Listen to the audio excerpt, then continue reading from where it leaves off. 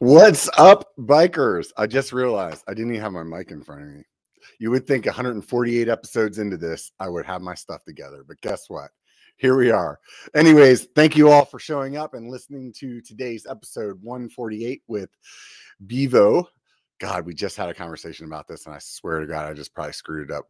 But let's just go with it for right now. It's Bevo. Anyways, they make metal water bottles, and I had all kinds of questions about this as soon as the first site came to me. I was like, wait a minute, you can't squeeze that. That doesn't make any sense. Do I have to take a lid off every time? We're going to find out about all of that in a minute. But before we do that, thank you to everybody on Patreon. You guys are supporting this channel and the biker channel. I really appreciate it. It means a lot to me. If any of you guys are interested, you can get some early release videos. You can get some stickers. You can get some different things. Swing by there and help me out. It definitely, it puts beer in the fridge. It buys camera gear. It does all the things that keep these channels going. So I really appreciate everybody out there. You guys are my sponsors. So until the YouTube dump truck of money shows up my house, which it's been quite a while, I don't think they're coming. You guys are the ones that keep this thing going. So I really appreciate everybody out there. Those of you guys that haven't followed me on Instagram or Facebook, please do that. Go over to @BikerB1. You can get something for free over there. Like, find out the new bike that I'm riding. Let's see, if you're on YouTube, you can hit the subscribe button or the thumbs up. And if you listen to Apple Podcasts, that would be really rad if you go over there and write a 5-star review, because those reviews is what like triggers the podcast algorithm to know you guys that I'm doing something right. So it's really good to read those as well. They're like super motivating. So those of you that don't want to write a review, you just put a comment down below on the YouTube channel. So I like to respond to those as well. Nonetheless, let's go ahead and bring Karina back on. And hey, how are you doing? Good. How are you? Did I say it right or did I screw it up? We screwed it up, but that's okay. It's Bevo, but that's okay. I told you that because we had that conversation, I was going to mess it up. I knew it was going to happen. So for everyone, he had it right before the recording started. So, but it's all good. It was like the last thing that I heard. That's what it was. Yeah. So let's get it right. So it's Bevo. Bevo, correct. How'd you guys come up with that name? It's a combination of to drink in Latin and to live in Spanish. Oh, right on. Yeah. Was there like a big board and like you guys took hours and hours to come up with it, or? It did take a while.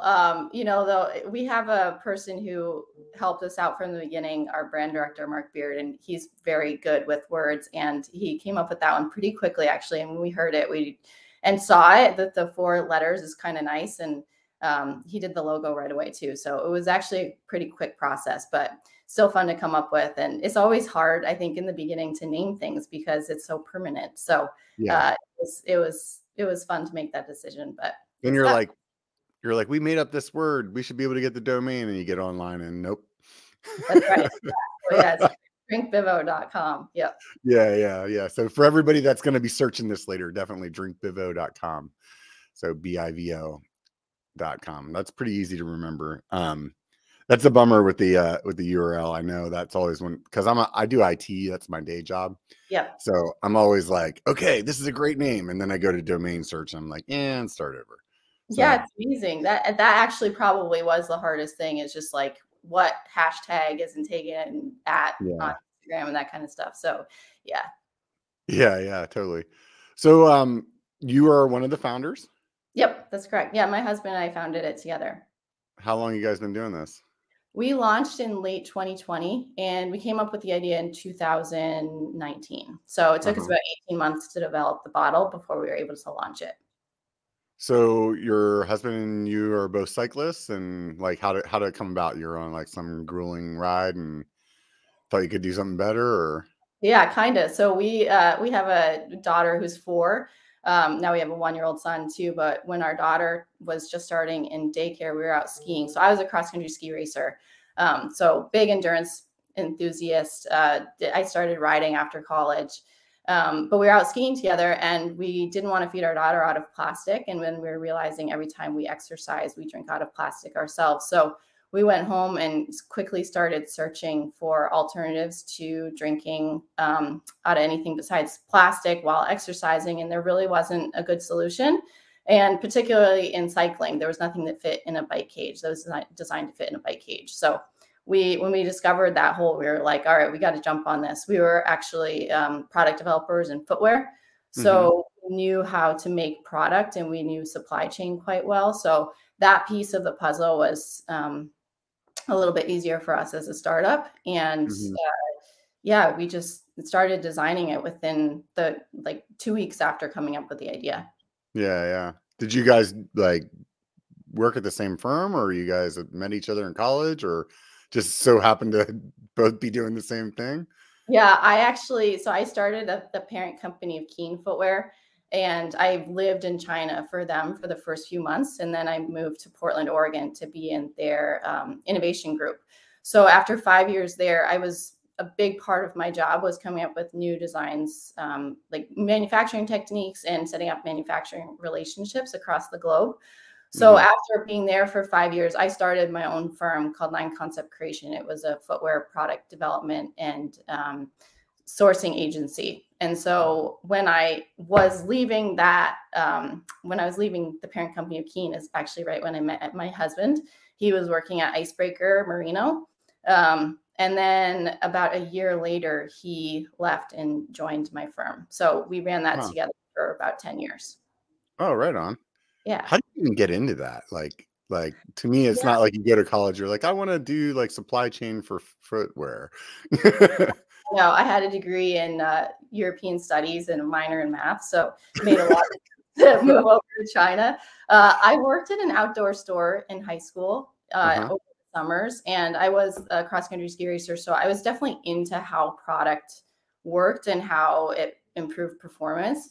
And I met the owner of Keen, and when I met him and told him I was interested in product development, he suggested I move to China. So I was able to secure a job through them, where I was my first task was credits for factory defective product, and so I just would go to factory, looking at how things were made, and it was just like kind of that show or the podcast, how things. I think it's how you make that.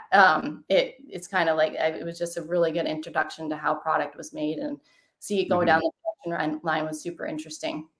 Oh, wow. Right on. Yeah. And how you were like just early 20s in China for the first time? Yep. That must have been a little overwhelming. Yeah. So I grew up in Western Massachusetts, and then the second half of my high school was in Vermont. And then I went to UVM, University of Vermont, and ski raced there. And so my biggest city I had ever lived in was Burlington, Vermont, which I think at the time was probably like 25,000 people. And then I moved to a city that was like 11 million, Guangzhou, China. Oh, wow. Yeah, it was definitely culture shock, but I've always really enjoyed traveling and experiencing different cultures. I lived in Europe in high school for 1 year. So I think that element of it was a really good new experience for me. And I absolutely fell in love with product development when I lived over there. Yeah. Where at in Europe were you? Norway. Oh, cool. Yeah. I spent a little bit of time in Norway, up in like the way northern part of it. So Nice. yeah. It's definitely really pretty up there. Yeah, it is. So when you were checking out all these factories over there, was it like anything like because you were working under Keen? Was it just like footwear stuff, or like did those factories do like all kinds of things?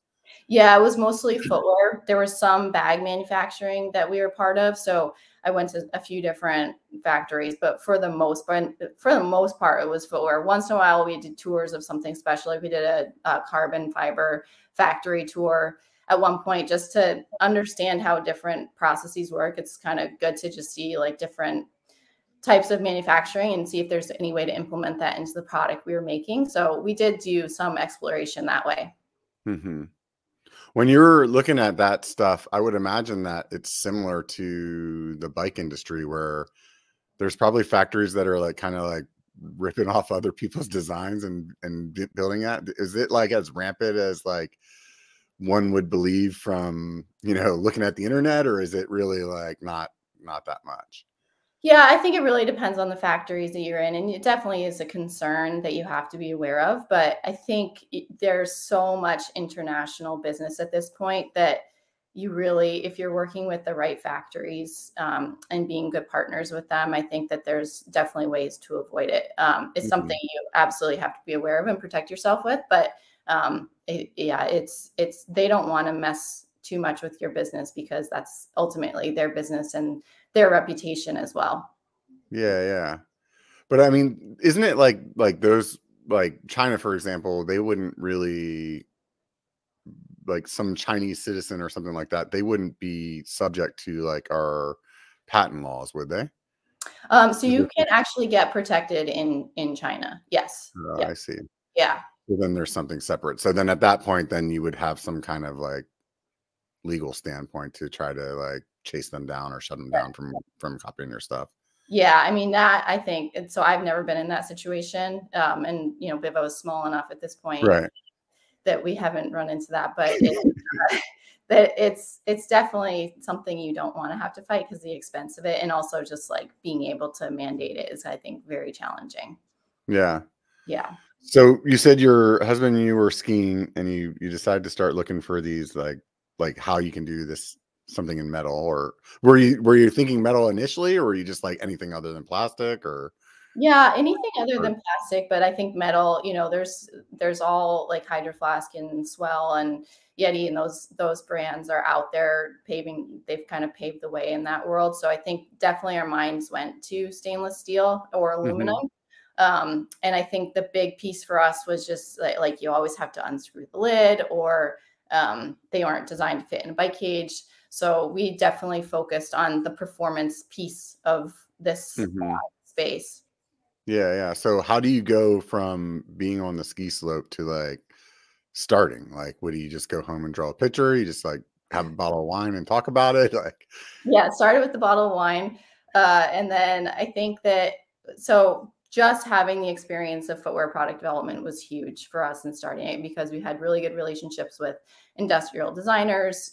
We understood the process of product development and 3D printing and testing. So that piece of it was something that I feel very fortunate I've had a background in. Because I Mhm. think honestly, if I just had this idea, I really wouldn't have known what to do with it other than the fact that I knew exactly, I already had a relationship with a few different water bottle factories. And so it was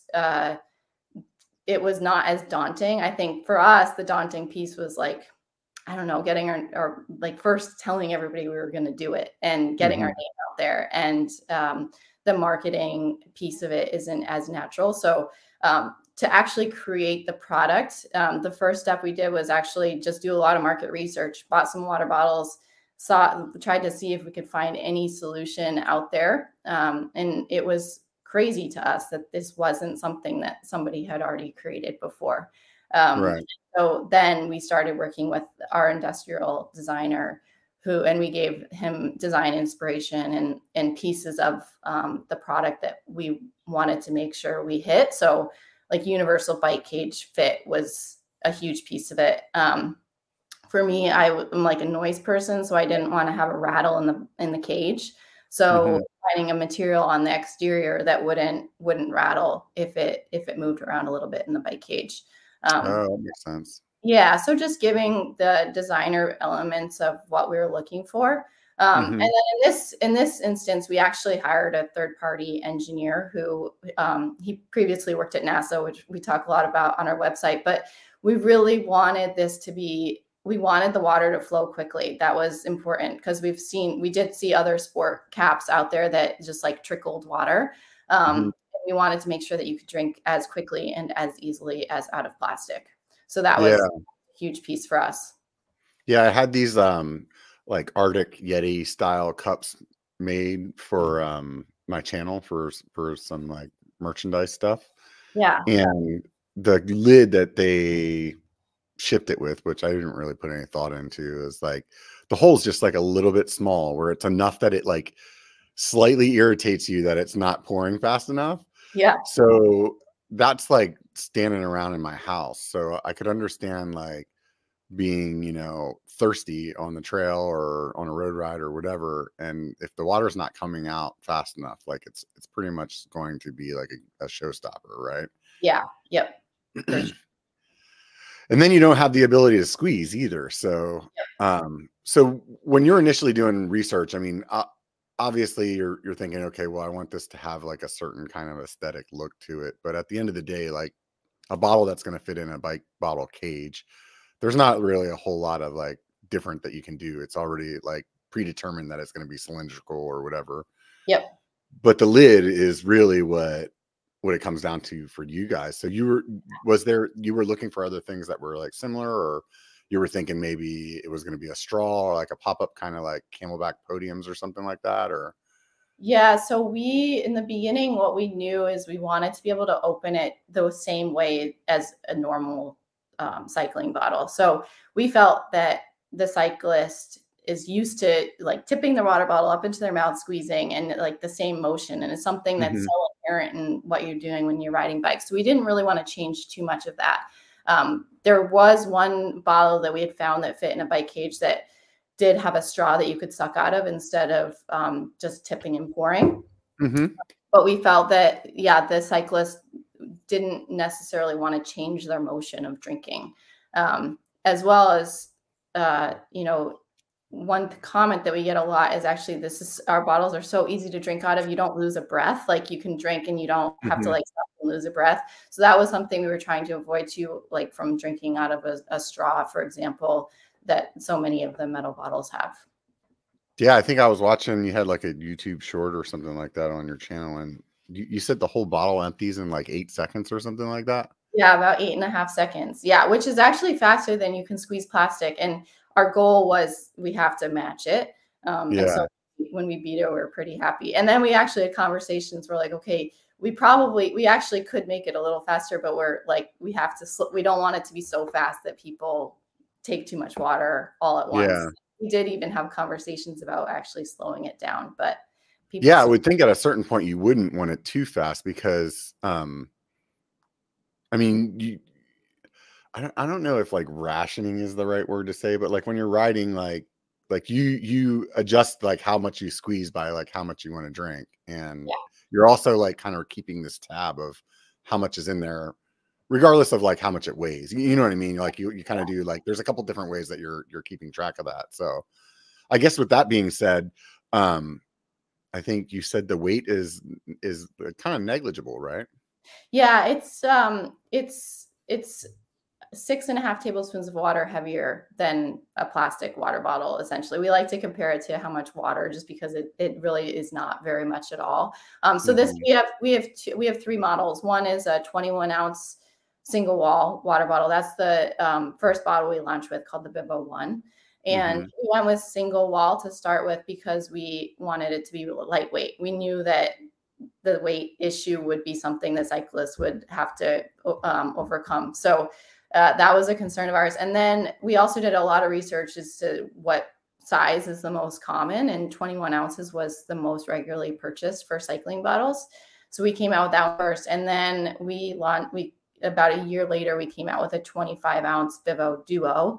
And that's also single wall. So that holds 4 ounces more water. And that actually outsold the one pretty quickly because it holds more, and people do actually tend to drink more water with Bivo. We get that comment a lot too, just because it is so easy to drink out of. And then we also launched with our first insulated bottle this past summer, and that's 21 ounces double wall. So that one is heavier, but it keeps water cold, and it actually prevents water from freezing. So people are really enjoying that one for both winter and summer riding. Interesting.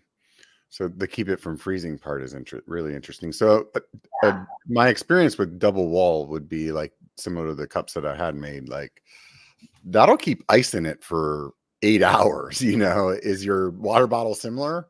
Yes. Yeah. So we actually tested, I think, at like 16 hours, but we claimed 12 hours cold. And I think people are so used to plastic insulated bottles that they're like, we've seen a lot of people saying they freeze them overnight so that they stay somewhat cold on the bike. But we've actually had people tell us that they've had to remove the amount ice that they put in the bottle so that there's enough water for them to drink, because it doesn't melt as fast as they would have expected. So yeah, it keeps water cold for 12 plus hours. Yeah, that was the first thing actually that came to my mind, was that I would definitely not put as much ice in, because I'm counting on that being liquid by the end. So that's volume. So yeah, for sure. So is the 21-ounce bottle that's insulated, how much heavier is that? Gosh, you're testing it's about double the cost, or double the weight, sorry, but it's 25. We did use a thinner gauge, so it's 25% lighter than the average just standard vacuum insulated bottle. Yeah, it's lighter than the standard insulated bottle. Yeah, there's a new technology we were able to use a thinner gauge metal. Oh wow, so that's really interesting. With the single walled bottle, you had said that you had a covering on it for sound.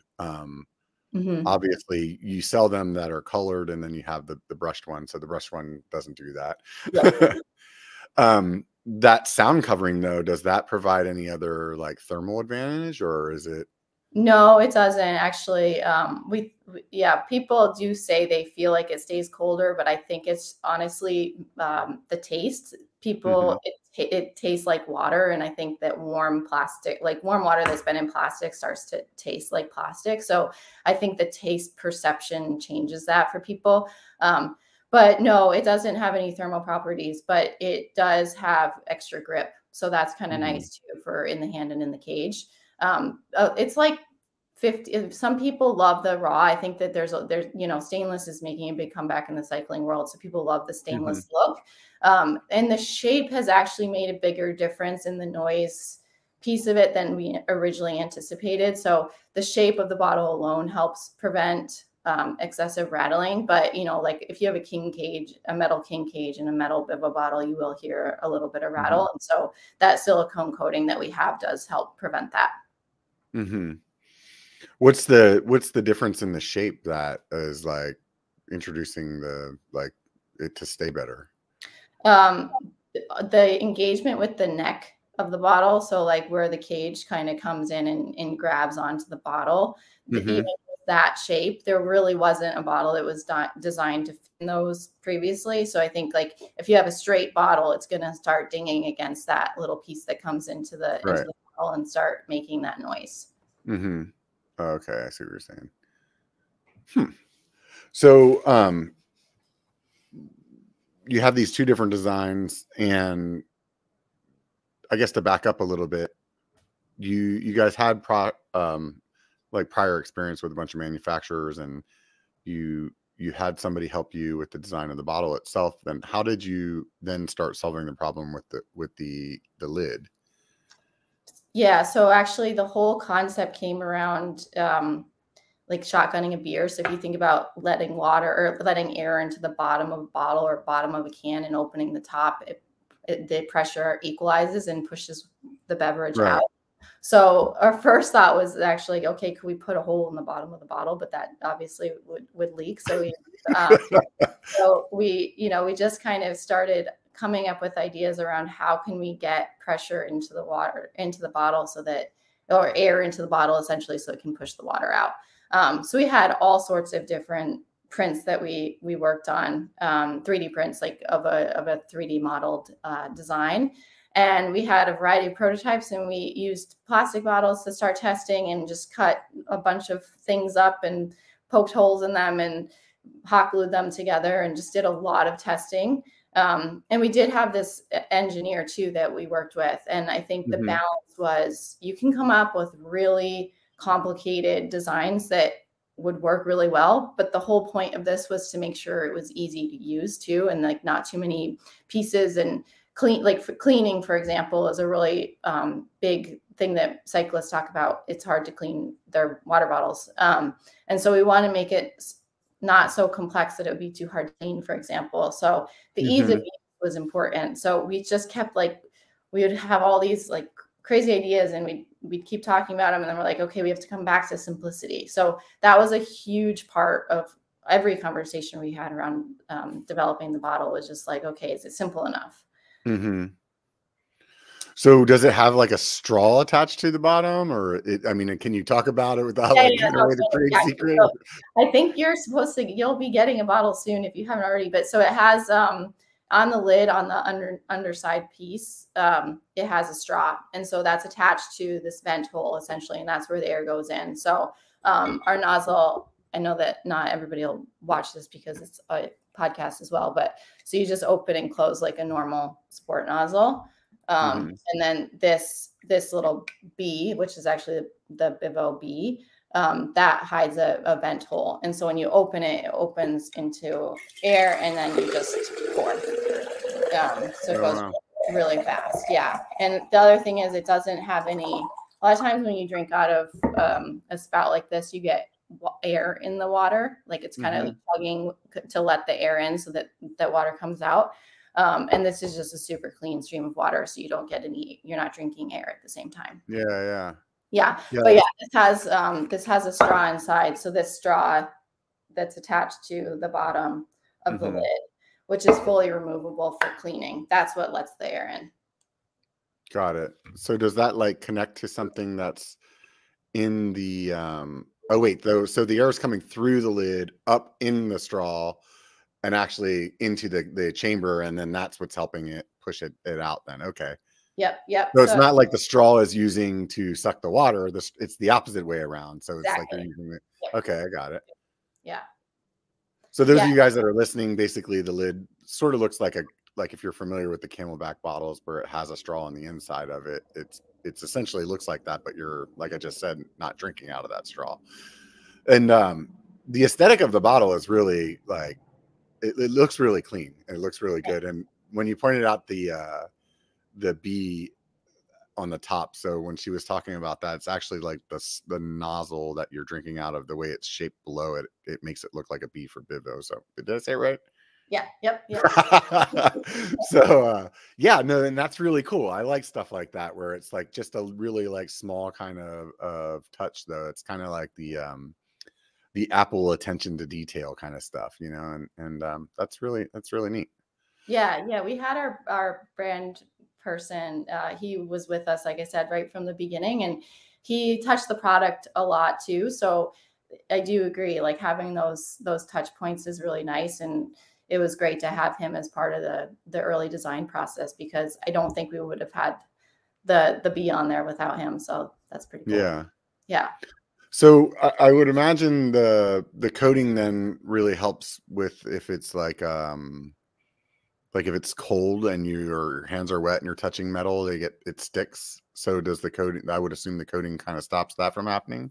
Yeah, I actually, so I like I said, I was a Nordic skier, or I am a Nordic skier. So I use this in like a carrier in the winter around my hip. And I used to use the raw because it slides in, and like the silicone has a little bit of stickiness to it. So it sticks to fabric a little bit more. So I used to use the raw in the winter. But now that we've changed the exterior a little bit, so it's a little bit less sticky, and it's nice because your gloves stick to it better. And then it also, like when it gets wet, it's not as slippery, because it's easy to drop a bottle in the snow or whatever, and then the whole outside is wet. So yeah, the exterior coating definitely helps with that grippiness for sure.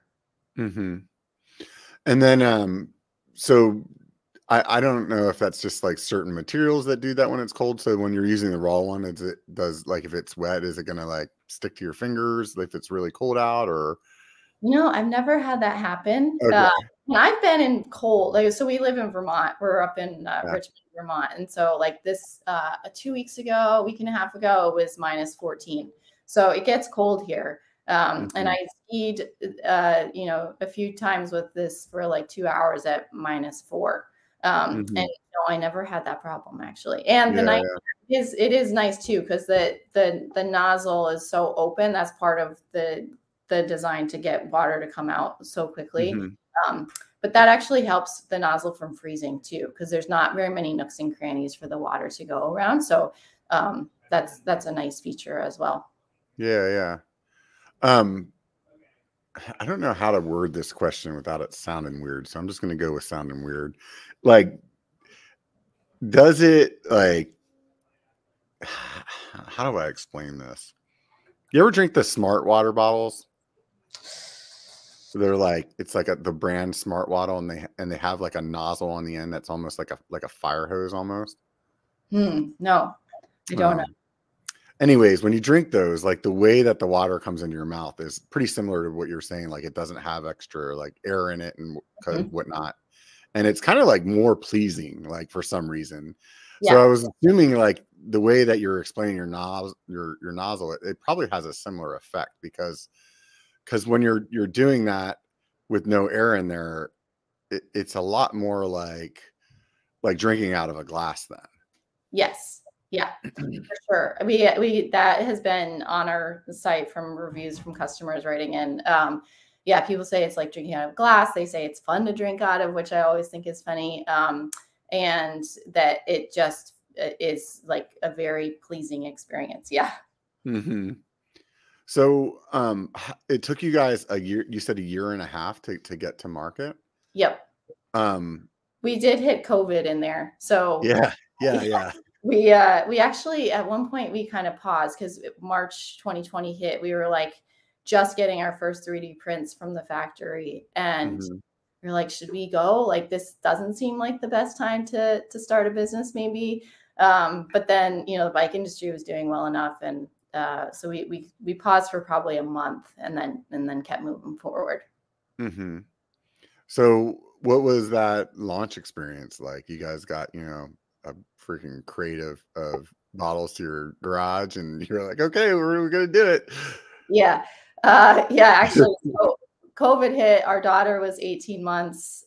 We were living in Portland, Oregon, and we were worried about childcare shutting down. So our work in footwear had done a lot. We've done a lot of work with China, and one of our employees was from China, lived in Portland, and her family actually was like, you need to come back to China. It's going to get crazy in the US. So we were kind of like, our fingers were on the pulse quite maybe a little early compared to the rest of the US, just knowing that we were dealing, who we were talking with every day.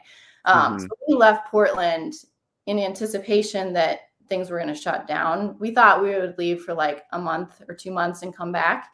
And then we moved in with my parents in Western Massachusetts. So they have a winery that they turned into a winery when I was in college.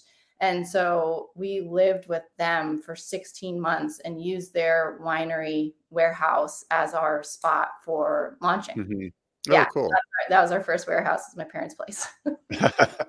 So what was your initial like launch? Was it, okay, we're going to sell this like direct to consumer, or because your background, you already had like ins with retail, or what? Yeah, originally we had planned on going to retailer and direct to consumer, but then because of COVID, so we started a pre-order in August of 2020. So we did only direct to consumer for launch. And that was honestly just because all the bike shops were mostly closed, or people weren't shopping. So how do you have people how do you promote something that nobody knows about? Yeah. Through my background in cross-country skiing, I had a lot of connections with cyclists. All my friends were cyclists, and I did ride quite a bit too. And then while we were developing the bottle, we actually sponsored the Cyclocross Crusade, the Cross Crusade out in Portland, which was a huge cyclocross race series, actually. Okay. And I think like Portland and Pacific Northwest and then the East Coast were two huge hubs for cyclocross. So we sponsored that event with a bike wash, and just talked to people about our idea. And that was kind of like that was a bit nerve-wracking because we didn't have the bottle developed, and we started talking about the brand. We had a brand name, we had our brand logo, but we didn't have anything to show people. And so that must have been like quite the thing. Like you're driving there and like, okay, we're going to tell everybody about this thing that we don't have. Like, just imagine, you know, you guys had to be like feeling like, are we a little crazy right now? Yeah. And probably people thought we were a bit crazy, but I think that it was big because our brand name did get out there. And the big goal for us was getting people's email. So people would sign up for our email list, and we would send them updates on the development and when we were going to launch. And so we had a pretty good launch email list.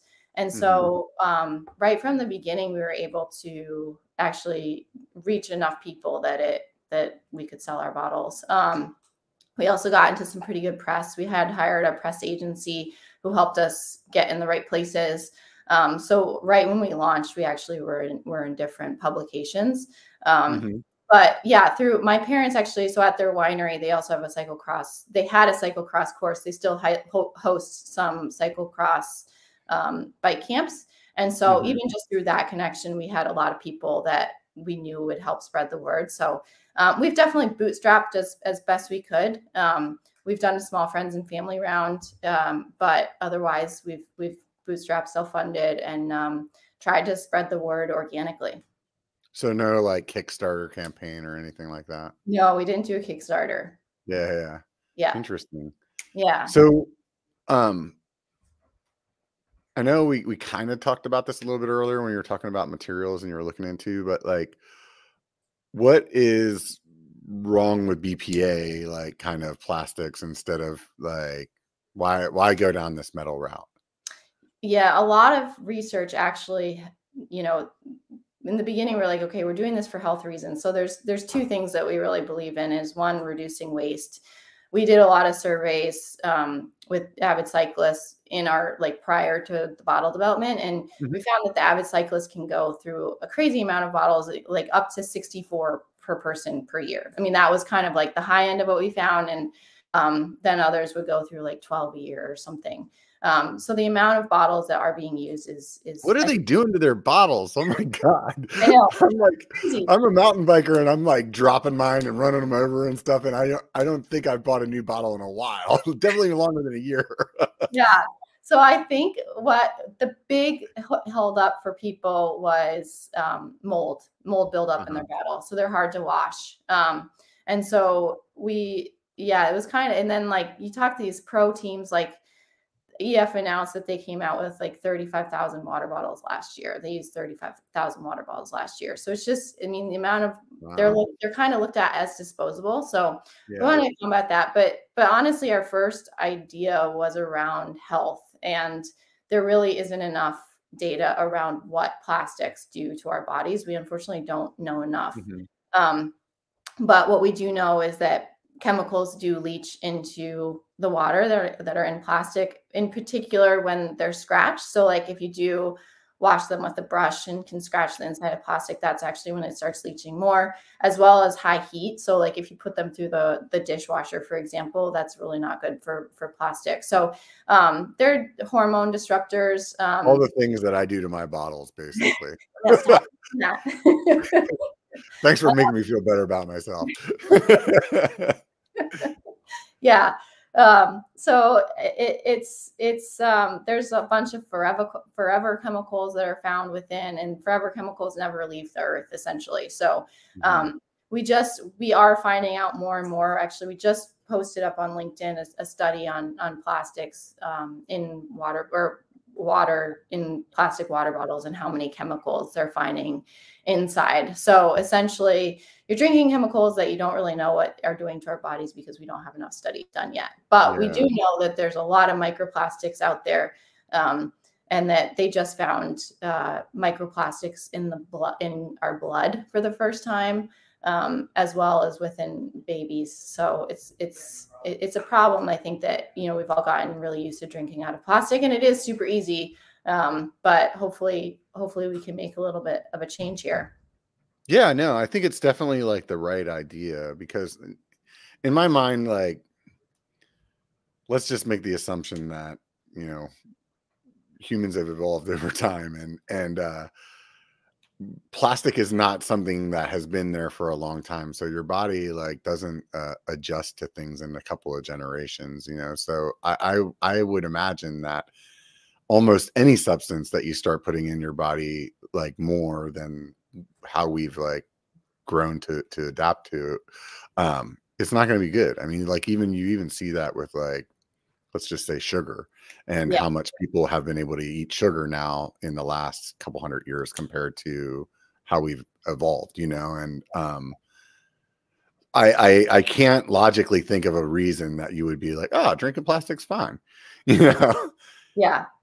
Yeah, and it's scary. I mean, it's in everything. And so I think, you know, the more and more aware you are too, the scarier it is. I think it's Yeah. like every soda can is lined, for instance, with plastic. And so it is everywhere, and we're learning more and more.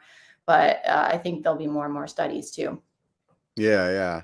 I think that it's also one of those things that um not to diminish its value at all. It's also like a trendy kind of thing as well, is like get rid of all the plastic stuff that you Yeah. have. So like that helps as well. I mean, I know um I'm not a person that's like overly concerned about the amount of plastic in my life, but it also like makes sense to me, like what I just said a minute ago. And we recently like replaced all our Tupperware with glass, you Yep. know, just because it was like, you know, I just like you see how that stuff degrades over time, like just from like putting in the microwave or whatever. And you're like, I just can't like wrap my head around like this being okay, you Yeah. know? Yeah, for sure. Yeah. Yeah. And that scratching, I think that's what you really want to look out for too. It's just like the scratches within the plastic. That's when it's time to move on, I think. Yeah, yeah, definitely. And then you also mentioned the high heat thing. So like that for me is like at the end of the day, I'm lazy. So I'm gonna put everything in the dishwasher. Yeah. So I'm assuming that your bottle's dishwasher safe. Yep. Yep. It is. Yeah. The body of the bottle can go in the dishwasher. The nozzle and the straw from the lid, those actually are fully removable, and those are food grade silicone. And so those can also go in the dishwasher. The lid is tested as safe in the dishwasher, but we don't recommend it. We just wash it by hand with mild soap and a sponge. Yeah. Why don't you recommend it? Just because I think that plastic shouldn't go in the dishwasher. Yeah, yeah. So it's Yeah, a personal the high heat is definitely something that you want to avoid. decision. Um, what what if anything do you think you made any mistakes in that first year and a half? Yeah. We actually, when we first got our shipment, our first purchase order arrived at my parents' house. We found out the exterior coating was peeling off. So we actually Oh had to no. postpone our launch by 3 months. We had to fix the problem and then launch after that. So that was our like big mistake moment. And honestly, what happened was we couldn't go over to our factory, so my background again is in manufacturing. And I worked with probably 30 different companies in the time I ran my footwear development agency. And I would always, like, my number one recommendation to them is you have to be at the factory for the first time you do your first production run. And so unfortunately we couldn't do that because everything was shut down. And so we did have a team over in China that went and saw our production and made sure it was looking good, but something went wrong in the timing of when the coating went on, and it started peeling. So that was like a pretty devastating, like, oh shit, I don't really know what we're gonna do moment. And then we just kept moving forward and launched about 3 months later. So the pre-order still went when the pre-order still launched when we originally intended, but people just had to wait longer for their bottles. Everybody was so nice and understanding, and I think people appreciated that we didn't send bad product, because it was only, I don't know, probably 50% was not good, but it was hard for us to know what was bad and what was good. So we just held back everything. And I think people appreciated our diligence to sending out quality product. So does the supplier at that point, like, did they take a hit on that, or was it all just you guys like had to kind of? Yeah, we worked out a deal with them. I think we split the problem. Yeah. Wow. So you said that you had some connections with retail aside from just the direct to consumer. How did you get into that, like, retail, or is it like local, or did you get something national right out the gate, or how did that go down? Yeah, right away we actually said no to retail, just because at that point we had changed our business, like the way that we were operating enough that we didn't want to chase wholesale. And so we just started accepting people who emailed us. So it was definitely word of mouth. We had a few shops that we had talked to prior to launch out in Portland, Oregon. And so we worked with them a little bit, but honestly, actually, that was completely word of mouth. For the first full year, we really didn't reach out to any retailers, but several reached out to us when they heard about it. Because it is such a novel, like it's the only option really out there now. So when people heard about it, they would reach out and start selling them. So are you in some bigger, like, because to me, it sounds like it sounds like an REI type of product, or, you know, something along that lines, like, without a doubt, you know? Yeah. We're in some East Coast REI stores here. We're in MEC in Canada, all doors in Canada. So I think there's 21 doors. And then in about probably 45 other retailers across the country. And we're actively expanding that at this point, because we know that cyclists and outdoor people like to go to their local shops. In particular, cyclists, just like you go and get your bike tuned and you get your accessories there too. So we know that there's this like really nice connection with your local shop. How, like, what kind of like volume were you doing in the first year then? So like, how do you even like judge like, hey, we should order 50,000 bottles or we should order like 500? I don't know. Yeah. You know what I mean? Yeah. We did some interesting, just like my husband is quite good at this piece of it, as well as our product manager and marketing person, Peter.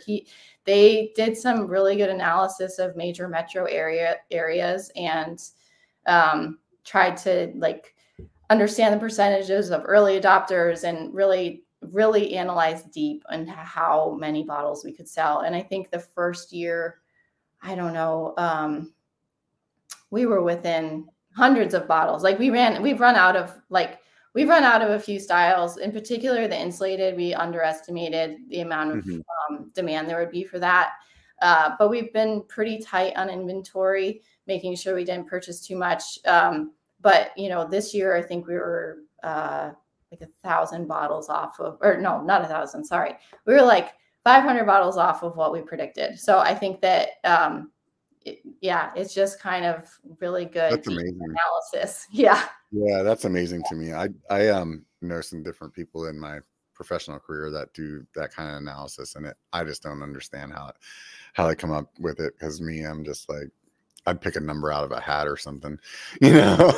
Yeah, no, that was actually part of my husband's job at Icebreaker. When he worked there, he was a demand analyst. So part of that strategy came from his background in that department. What's the turnaround for you guys to get an order? It's about 4 months. Yeah, it was 5 to 6. Now it's shortening now that COVID is easing. So it's about 4 months. So do you go out and try to patent or trademark or whatever your bottle, or what do you do to protect it? Yep. We are patent pending in, I can't remember how many countries, I think 36 countries. So we partnered with actually an agency who really loves to ride bikes. And so they've been our patent attorneys from the beginning. So we're still working on that process. It's a really long process, but yeah, we're patent pending, which means that we're protected. Yeah, it's definitely a long process, and I would imagine that like you definitely want to be protected, because it's I feel like it would be fairly easy to reverse engineer. You know what I mean? It's not like you can buy it and see it, and so yep, for sure. Yeah, we the company I work for is a robotics company, and a lot of times we don't do patents, because in our mind it's like, by the time that somebody would do the research and figure out how to do what we're doing, we're already doing something else. You know what I mean? So it's like, yeah, you guys will have it, but you'll be like still 10 years behind, you know? So but something like this, like 100% you want to be protected. How long does that last? Isn't there like a term on that? There is a term. I actually don't know the terms of what I'm talking about, but yeah, I mean, it was shockingly, I kind of joke about our goal was to get water to come out really quickly, but it's actually pretty hard to keep water in too. So, engineering a bottle is in footwear, for example, we were working with intolerances of like 2 millimeters, and now we have so much more, more tight. Yeah. So yeah, thousands of millimeters now. exactly. Yeah. So it was definitely a learning experience to figure out how to engineer this bottle. So I know when I've talked to some other people that are manufacturing things, there's like really high costs for like the mold or something like that. Is that something similar for your product or? Yep. And actually, so it seems crazy, but there's about 25 different molds to make this whole bottle between the lid and the bottle itself. So the molds are expensive. And I think it can range for the lids. A super simple lid will probably be 10,000. You can go all the way up to like 40,000 for a really complex lid. Wow. Yeah, that's crazy. So, that's just there's a lot to it. It's not as easy as some people would think. You just kind of hook up with some manufacturer and be like, all right, I want to do this. Yeah. Although that was kind of interesting. That was a bit different for us too, coming from footwear, where like we always came up with our own. We had a design that we would manufacture too, and so we had to work with the development team at the factories to develop the product and make sure it looked the way the designer intended it. But water bottles, the industry is different in general, in that like there's a lot more just like, oh, I'll take this water bottle off the shelf and I'll put my logo on it. There's a lot of that happening, whereas there's not as much independent engineering happening. So that was a bit of a learning curve for us too, and that the factories weren't actually as used to working on engineering a specific product for one unique brand. Yeah, for the most part, they're like, here's the 10 different lids that we use, and here's the 20 different bottle shapes, and pick one. Tell us some colors, and we'll print whatever you want. That's right. Yep. Yeah, because I mean, for the most part, when you go look at water bottles, like there's a few different options. Like the lids, there's a couple of different options, and I can totally understand that. That makes sense, and it's not something that. I mean, like we initially said, it's like, this is the shape of a bottle. You know what I mean? Like, this is how the bottle cages work. So unless you're going to like get everybody in the world to buy a different bottle cage, you can't really change much about it,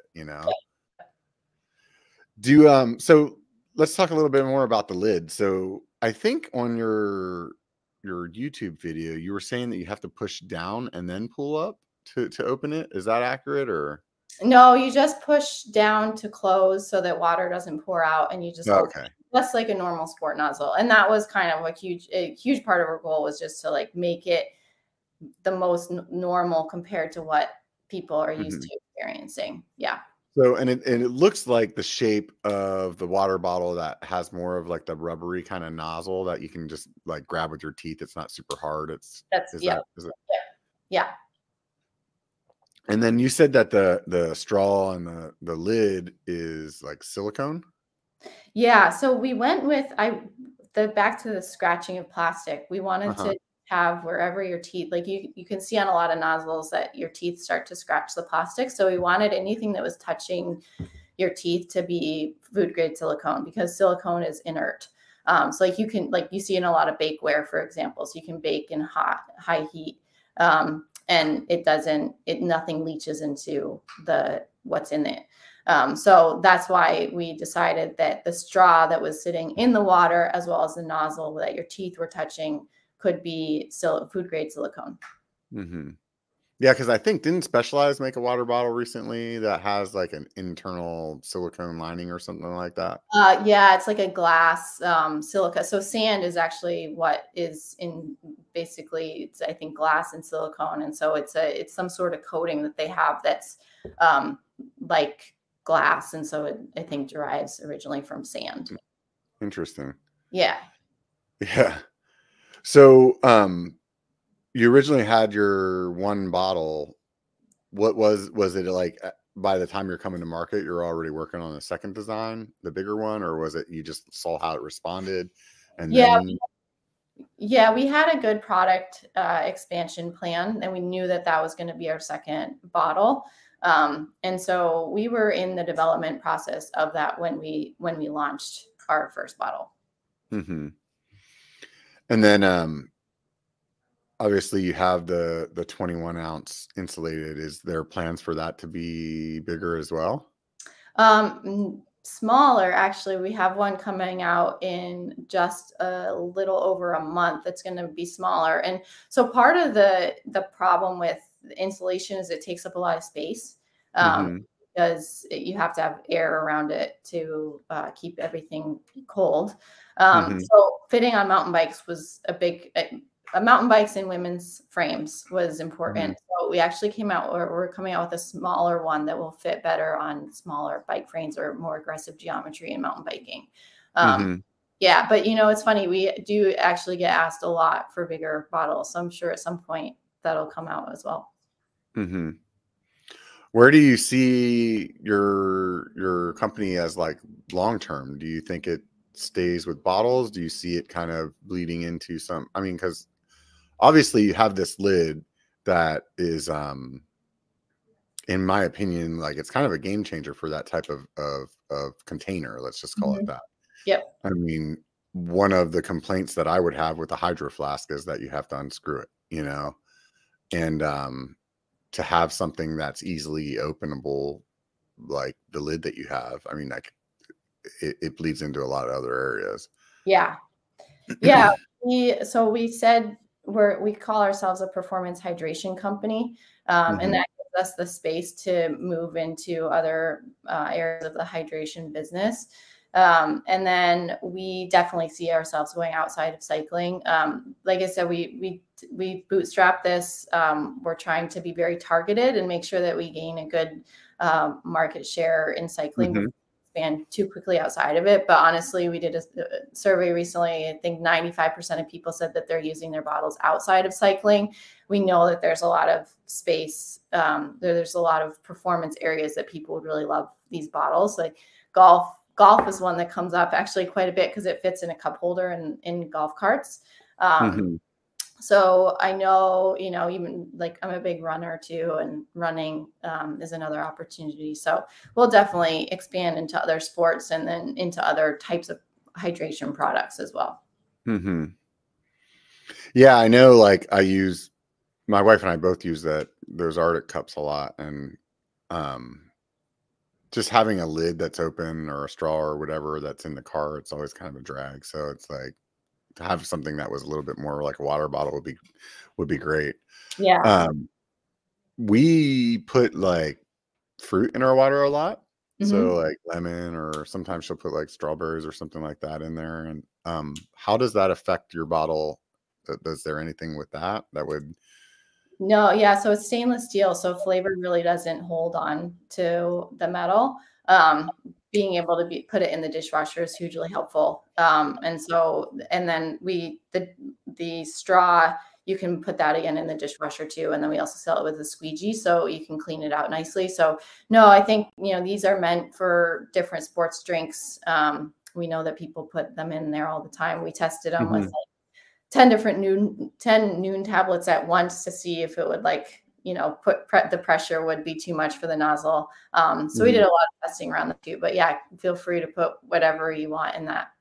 Yeah. So you don't have to worry. I know that's one of the things, like with my bladder and my CamelBak, I used to always have like, here's a bladder that I'll put Gatorade in, and here's a bladder that I'll put water in. Cause it seemed like once you put something in it, it changes the way that your water would taste forever. So it'd be like, yeah, I don't want to do that, Yeah. Yep. So, I guess the big question is, like, what does this thing cost compared to a regular bottle? Yeah. So if you're comparing to plastic, it is more. We start at $35 for the 21 ounce raw. And then insulated is $44 for the raw and $49 for the silicone coated version. So we're pretty comparable in the metal space. That's definitely a learning curve in the cycling world, just because people are so used to drinking out of plastic, and plastic bottles are obviously cheaper. But yeah, I think once you start comparing it to metal, it really makes sense. So you said 35 to 50 is what you said? Yeah. Yeah. Huh. So, I mean, I think at the end of the day, some of that stuff you don't do because of the cost. Like you're not like, obviously, like if the cost was too high, you're like, okay, well, this isn't worth it to me. But Yeah. I think some of that stuff you recognize, like this is something that's going to last a lot longer. Yeah. I mean, I would say other companies like Hydro Flask have kind of paved the way for you to be able to have a price point like that. I think if there wasn't the popularity of things like Hydro Flask or like the cup that I showed earlier, um, that's a big leap for people to make from like a $10 water bottle or maybe a $25 water bottle. I think I use those insulated ones from Camelback, the podium ones. I think they're Yeah. like $25 or something Yeah. like that. Great. Yeah. Yep. Yeah. So realistically, to like upgrade to something like this that's metal, it's not much more. Then what about like the wear of them? Like, is there any like concern of like, hey, you drop this thing, it could like crack or bend, or that's gonna mess something up, or Yeah, so we've had a few that have gotten run over by cars. They definitely do dent if you drop them from high up. There, and then the exterior can scratch over time too. But that's all cosmetic. It doesn't really affect the performance unless if we've had a couple instances of the lids cracking. But for the most part, these last a lot longer. I mean, they should be able to last few years. I'm still using mine from some of our first samples actually. So they do last a really long time. Yeah. Is there any kind of like warranty kind of process if with the lid or something like that went wrong? I can't really see the bottle itself going wrong, but like, Yeah, we have like a crash lid replacement oh, no. discount. So if you send it in, you say, oh, I crashed and that kind of thing. So yeah, we definitely we know that lid is the piece that we will sometimes need to replace, but it doesn't happen very often. So I think at the end of the day, something like this, it helps more to see it in action or to like actually be able to use it or something like that. Are you doing events or something like that? How are you getting like this in front of more people?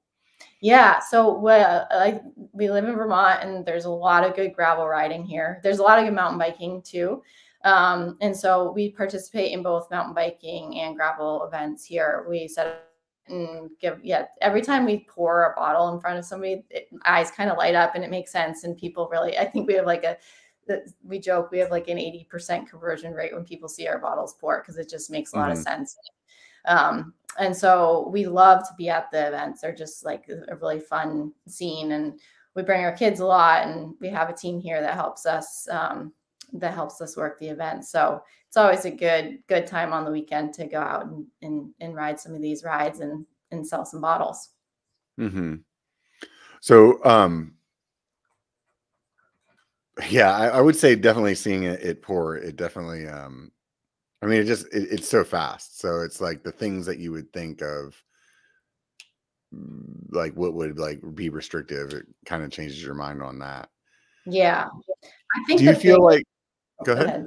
I think the biggest thing for people is that like immediately your mind kind of goes to like, oh, but you can't squeeze it. Like, how do you get water out? So when they see it, that's definitely helpful for sure. Yeah. I would say, like, how quickly do you get over trying to squeeze it? Because I would imagine, like, the first time you use it, you're gonna try to squeeze it. It's like muscle memory, you know? Yeah, I think the bigger thing is actually like getting used to the flow rate. It does deliver more water than what you're used to when you're squeezing. I think that's the bigger piece that people have said that it takes a little time to get adjusted to. But honestly, it's like I think it's a few sips, and then you kind of roll over it and you get used to it.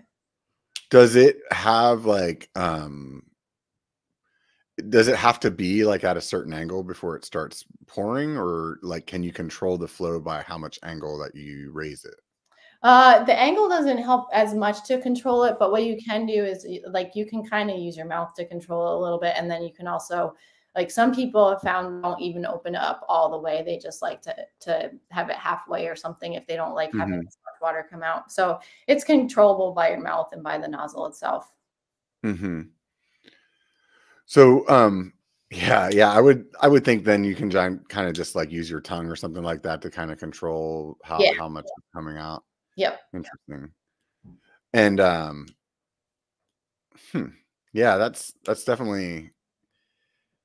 I would think that the thing that I would be concerned about is yeah. First of all, you think about the squeeze thing, but the other thing is like, how do I know like how much is in there? But I guess with my regular bottles, I just know it by weight. Yeah. So with the bottle being heavier or metal, like when you shake it, can you like tell how much is in there still? Or Yeah, you can feel it. I think it's kind of a similar thing. Like you get used to how much your bottle weighs, and then you kind of know Mhm. how much, and you can shake it and hear how much Yeah, there is in there. Yeah. Also, yeah, just by the way you're drinking, you kind of can feel how yeah, much you have left in there. yeah, yeah. No, it's definitely like it's something interesting to like when you start thinking about all the different ways that you're kind of calculating what you have.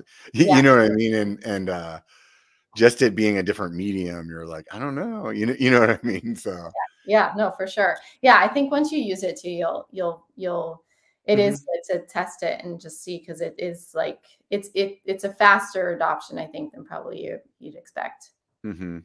And then any difference of like if you're using like a like carbon water bottle holder or anything like that, you don't have to worry about any extra weight or size or anything like that. No, no, that's not a problem. I think, cage fit is one that's it's kind of a touchy subject in terms of like people have such personal preferences on what they like.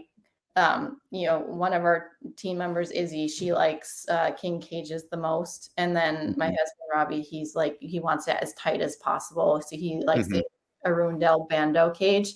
So we've done a lot of research into what people like, and it's like pretty hard to recommend a cage for someone actually because it's way more of a personal preference than you would anticipate. But we find that most people tend to like carbon or plastic cages, and that if you're a metal cage diehard, that probably like the silicone coated version is better than the raw, for example. mhm. Yeah, yeah. I would think most people in the mountain biking space are probably using plastic or carbon. Yeah. But Well, and then huh. also I mean, a lot of people are starting to wear the hip belts now too to hold bottles, Mhm. just because the geometry on bikes is getting so aggressive that it's harder to fit bottles in there sometimes. Yeah, yeah, I definitely do that. And I tend to carry a hip pack that has a spot for bottles instead Mhm. of the bladders. I don't like the ones with the bladders. I don't Yeah, know, the way that the weight is, and I just don't like it. yeah, yeah. So, um, huh, I was trying to think of different scenarios, like how I would use it or whatnot, and I'm kind of drawing a little bit of a blank right now. I was thinking about filtering and how I would do that, but that would be really no different. You just fill it up just the same as I would with anything else. So, Yeah. um, what do you think this year looks like for you guys? So you asked about events earlier. We're going to be at Sea Otter for the first time in April, so that'll be a fun event that I've actually never been to. I've been to a lot of trade shows, but never to Sea Otter. So I think 80,000 people come to that event. So that'll Yeah, be, yeah, yeah, it's nice to it'll get be into crazy on the that. weekends. Yeah, yeah. Have you been before? Yeah, I live close to that, so Nice, I go nice, every year. So I'll definitely see you there. cool. Where's your booth going to be? S83 is our booth. It's Mhm. close to, I think there's like a kids ramp, and an ice cream truck. Okay, Yeah, all right. not too I far know from where they usually put like the that. kid like pump track kind of area, Yeah, so it's it's kind of really right close to right that. around there. Yep, yep, Okay. right near there. Yeah, and then participating in a lot of local events too.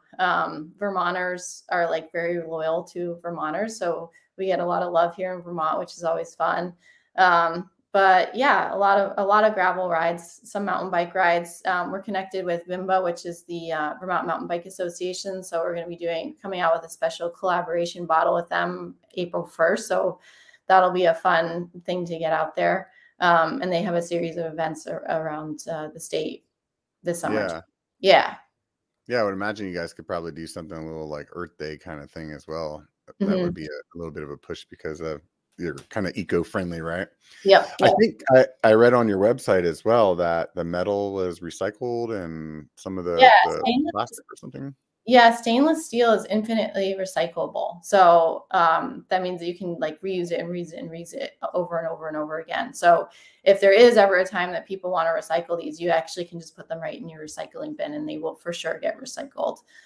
That's another problem with plastic is that we don't know exactly what gets actually recycled versus what goes to the landfill. And so that's another piece that's hard with plastic. Mm-hmm. And aren't you using recycled material though as well? Or no?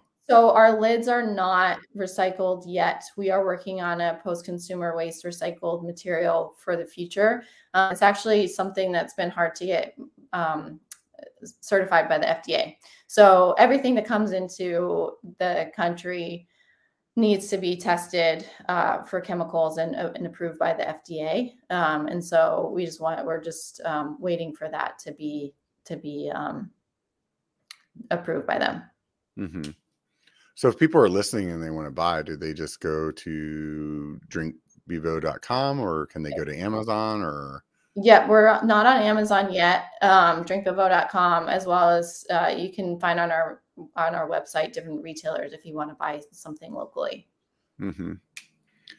So what's your expectation with Sea Otter? One of our goals, like kind of basic goals this year, is just to find more people, get more people knowing about us. So we figure it's a really great place to get some visibility, both from a retailer standpoint and consumer standpoint. So yeah, just become a little more known. We're just a little over 2 years in the market, so still a lot of people have not heard about us and trying to grow the business. Yeah. So what do you like? Are you just going to like be displaying the bottles, or how are you going to pitch this to people that are walking by? Yeah, you know? Actually just had this conversation earlier, just before this podcast. We have some different ideas in mind, but nothing solidified yet. We're going to be across the row from Scratch, which we've been become pretty good friends with over the last couple of years. So we're trying to do something fun with them. We have a few people that ride with Bevo. Magali Rochette, she's a cyclocross racer from Canada. She's going to be there. So hopefully a couple rides will start from our booth. And then we actually are working on a display now that shows the bottle pouring. It's on a pump. And so essentially it like just looks like it's continuously pouring. So it's upside down. Yeah. It just kind of recirculates the water. So we're trying to get that ready for Sea Otter so that people can just like, as they're walking by, they can see what the bottle actually does. Yeah, that would be pretty cool. I would think that like there's some way to like make some kind of display that people can see the flow, because like you said, that's the thing that really makes the difference, right? That's the thing that grabs people. Totally. Yeah. So we've been working on that. We've been trying to figure out exactly how to do that at both retail and just like at events. I mean, most of the time we have enough people working that we can just keep pouring back into bottles, pouring back into bottles and just, show it off. So that's not too hard at events, but for retail, we're definitely trying to figure out exactly how to just, it's eye-catching when you see it and it like totally clicks with your head. So we're just trying to figure out how to make that work at retail too. Yeah, I can like think of things in my mind, of how you would just see it, and I'm sure you guys will come up with something good there. Yeah. But I think the question would be like in your mind would be like, okay, well, is that like modified? You know what I mean? That would be the only thing that would be like, there's no way it comes out that fast. You know what I mean? Yeah. So yeah, Sea Otter should be fun. Have you ridden in that area? No, I haven't actually. Nope. Are you guys thinking? Actually, no, sorry. I mountain biked in Santa Cruz. I don't know, maybe 6 years ago. That was pretty great. Yeah. Yeah. We did a road trip and brought our mountain bikes down there. That was really fun. Yeah. So are you guys you're getting in like that Wednesday before, or spending like how long is your trip for that? Yeah, we'll be Tuesday. We'll arrive Tuesday night, set up Wednesday, and then head back on Monday. So we'll be there, set up Thursday through Sunday. Yeah. I usually try to go on the Thursday and Friday just to like, for me, I want to talk to the Brands. businesses, you know, and Yeah. on Saturday and Sunday, it's like it gets pretty crazy. So there's just so many people there. It's like everybody's getting pulled in 10 different directions. So Thursday and Friday is usually a lot easier to talk to people. Nice. But yeah, it's definitely it's an experience. I think the first time that I ever went to Sea Otter, it was almost a little bit overwhelming to me because there were so many vendors and so many people. Yeah. So it's really hard to like, sometimes you walk around and somebody else will come up and be like, dude, did you see this? And you're like, no. And they're like, it was right there next to, let's just say like Cali. And you're like, I was standing there talking to those guys. I didn't see that. It's just because there's so much going on. Yeah. Yeah. But yeah, that's really exciting. I think that'll definitely give you a lot of exposure, I would imagine. So yeah, I think so. Yeah, there's a lot of media there as well. So you know, that I think that'll really help you guys out. So Cool. that'd be super fun. What are you looking forward to outside of Sea Otter?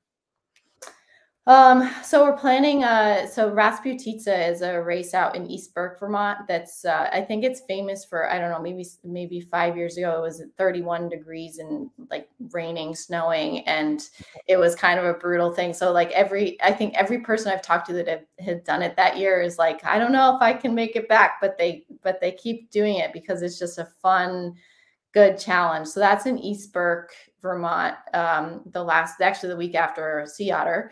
And we're going to be doing an art show. We're sponsoring an art show. So we're going to have some artist bottles there, which will be fun, done by some different cyclists. And then, it's another good event is Ranger, which is also in Vermont and Tunbridge, where the World Fair happened. I don't know, maybe 100 years ago or something.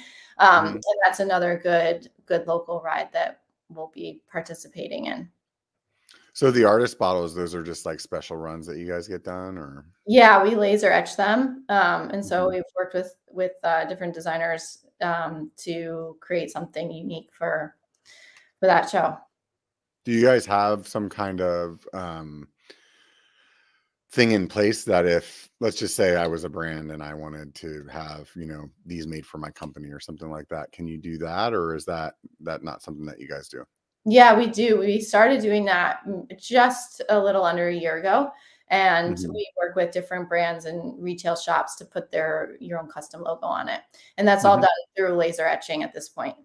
Other than we do make in our factory as well. We do some customization, but the numbers we have to hit 1,000 units. So that's for the larger companies. But yeah, definitely.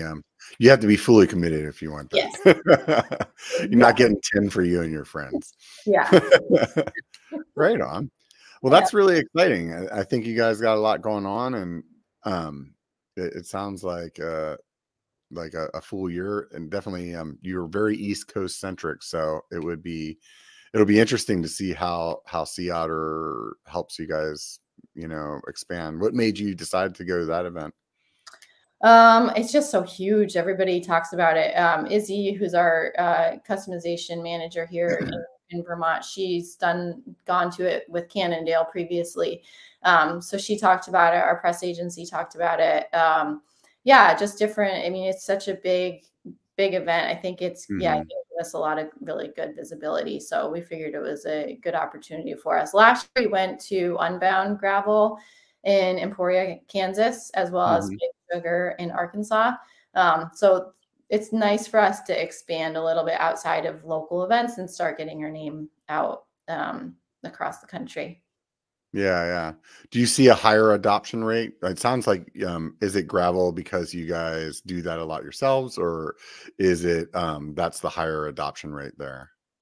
Gravel's huge in Vermont. So in here you have, I think it's over 50% of the roads are actually dirt in the state of Vermont. So there's just a lot of really good riding here. There is good mountain biking too, but and I think that's getting more and more popular. There's some really interesting things happening with like private land where owners are opening up their land to allow trail systems to go through. So now we have over 1,000 trails in the state of Vermont, which is really cool. And it's kind of like I don't know, it's an under-known thing, I think, a little bit. The Northeast Kingdom was kind of the forerunner in the state of Vermont, where there's just tons of trails and it's a mountain biking mecca. And now that's happening a little bit in other parts of the state as well. But yeah, definitely, I think my background in cross-country ski racing, just the endurance there, I guess it's just naturally brought me more towards gravel. I mountain biked a lot when I lived in Portland, and up on Mount Hood and Mount St. Helens. But out here, I've definitely done more gravel riding. Yeah, there's a lot of good riding in the Portland area, definitely. Yeah, really good. Yeah. Yeah. You got really good dirt up there, so that's for sure. Shoot, I had something I was going to ask you, and now I can't remember what it was. Is there anything that people tend to complain about? Bottles. Yeah. I think probably our biggest complaint is, well, there's two things, I guess. One, before we launched the insulated, some people didn't realize that they were not insulated, because I think people's minds immediately, like when they see a metal bottle, they think insulated. So having the differentiator on the website has been helpful. So that's been something we've been able to overcome. And then the scratching on the exterior of the bottle, I think, is probably something that people, it's like 50-50. Some people actually appreciate the worn look, like it's gear, you're supposed to use it. And there's like, a lot of people are like, see this right here. This is this like point where I was climbing up this hill in Italy and I fell over and I scratched it. Like this memory in my head. So some people love it. And then other people are like, but my beautiful bottle, it's just not scratch. So it's kind of that's probably our number one complaint.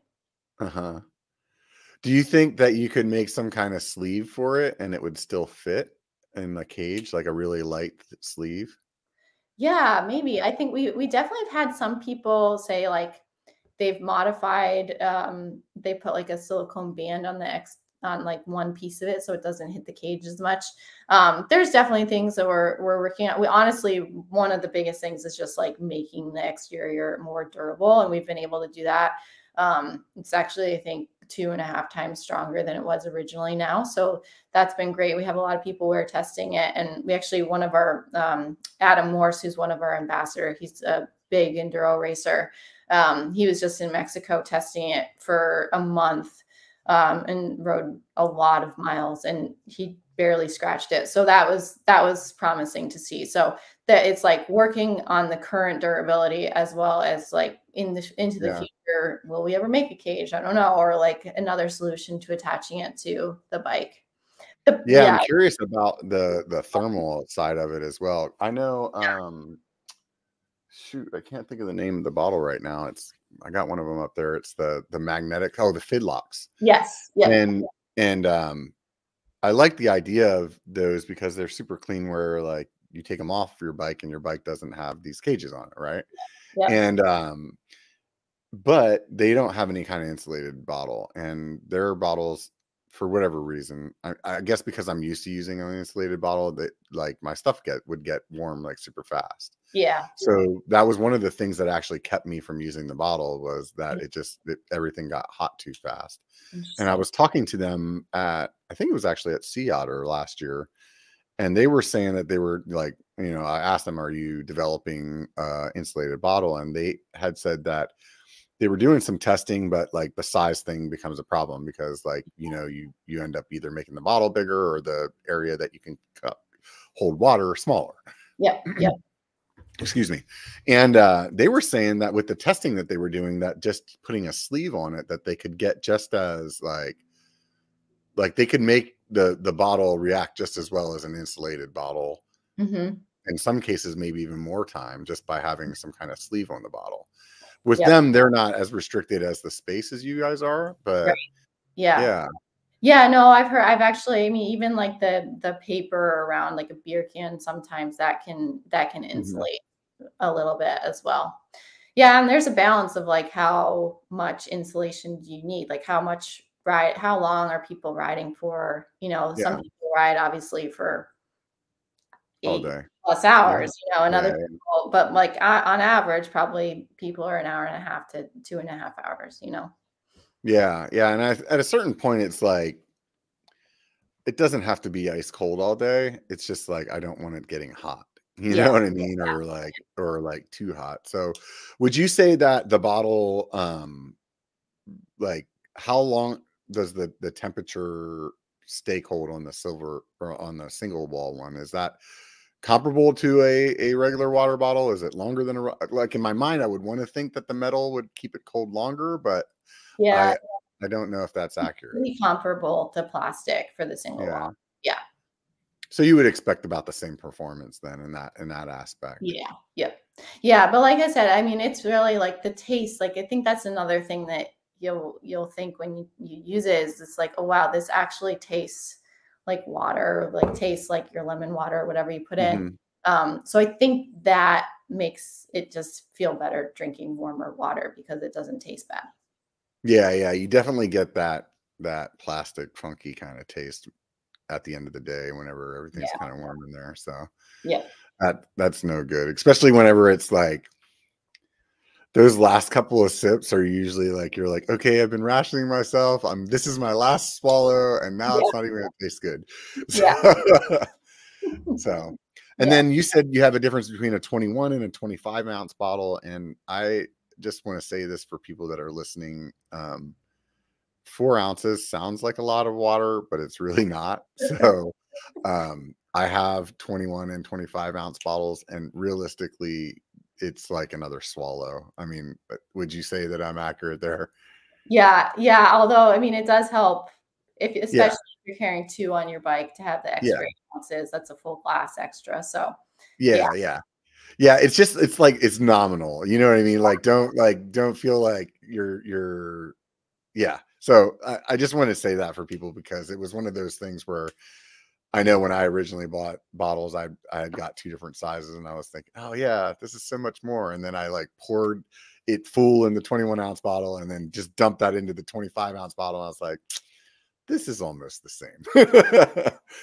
So, but yeah, at the end of the day, it is more. So that's definitely a good thing there. yeah. Um, do you feel like there's anything we haven't talked about? I don't think so. You had Yeah. great questions, yeah. Yeah, well, I appreciate that.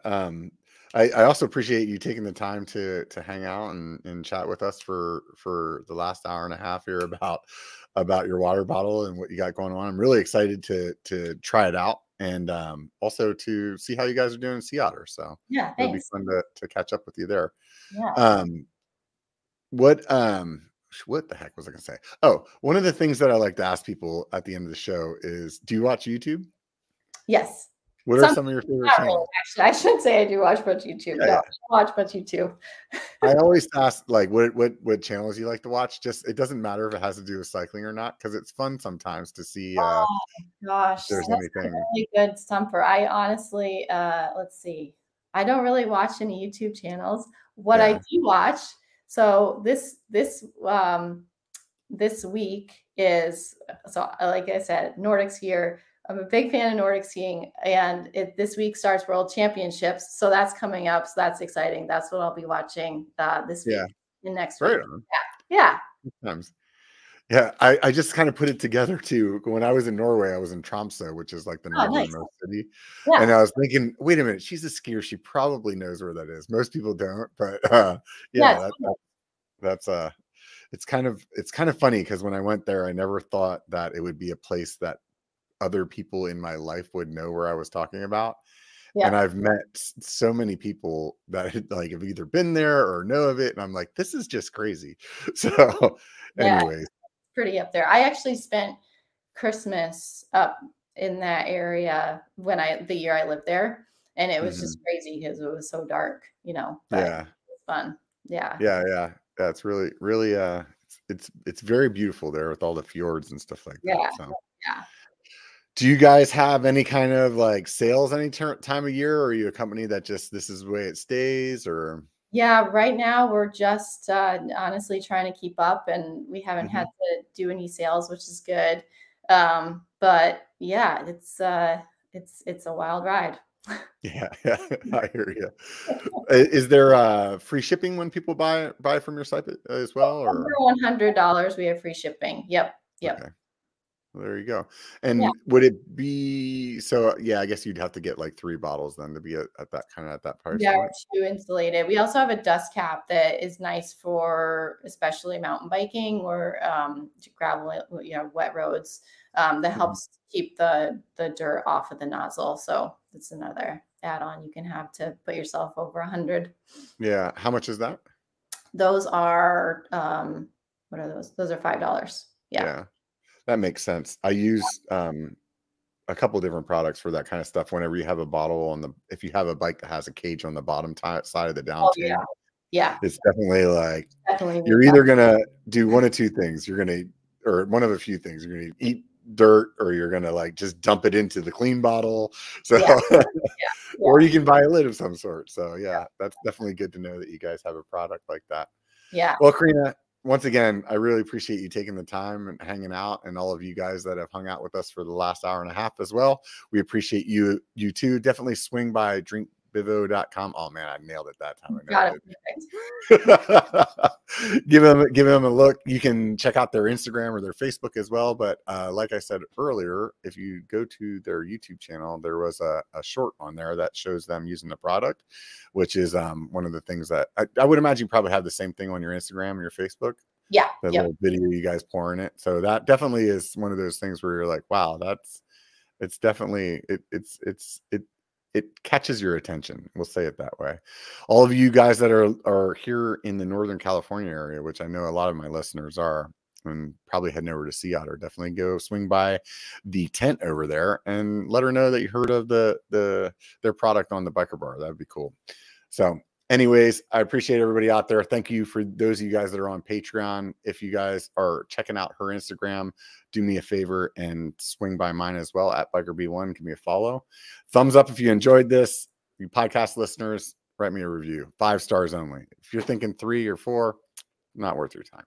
Anyways, if you don't want to do any of that, just remember, it only takes a bike to be a biker. Get out and be one.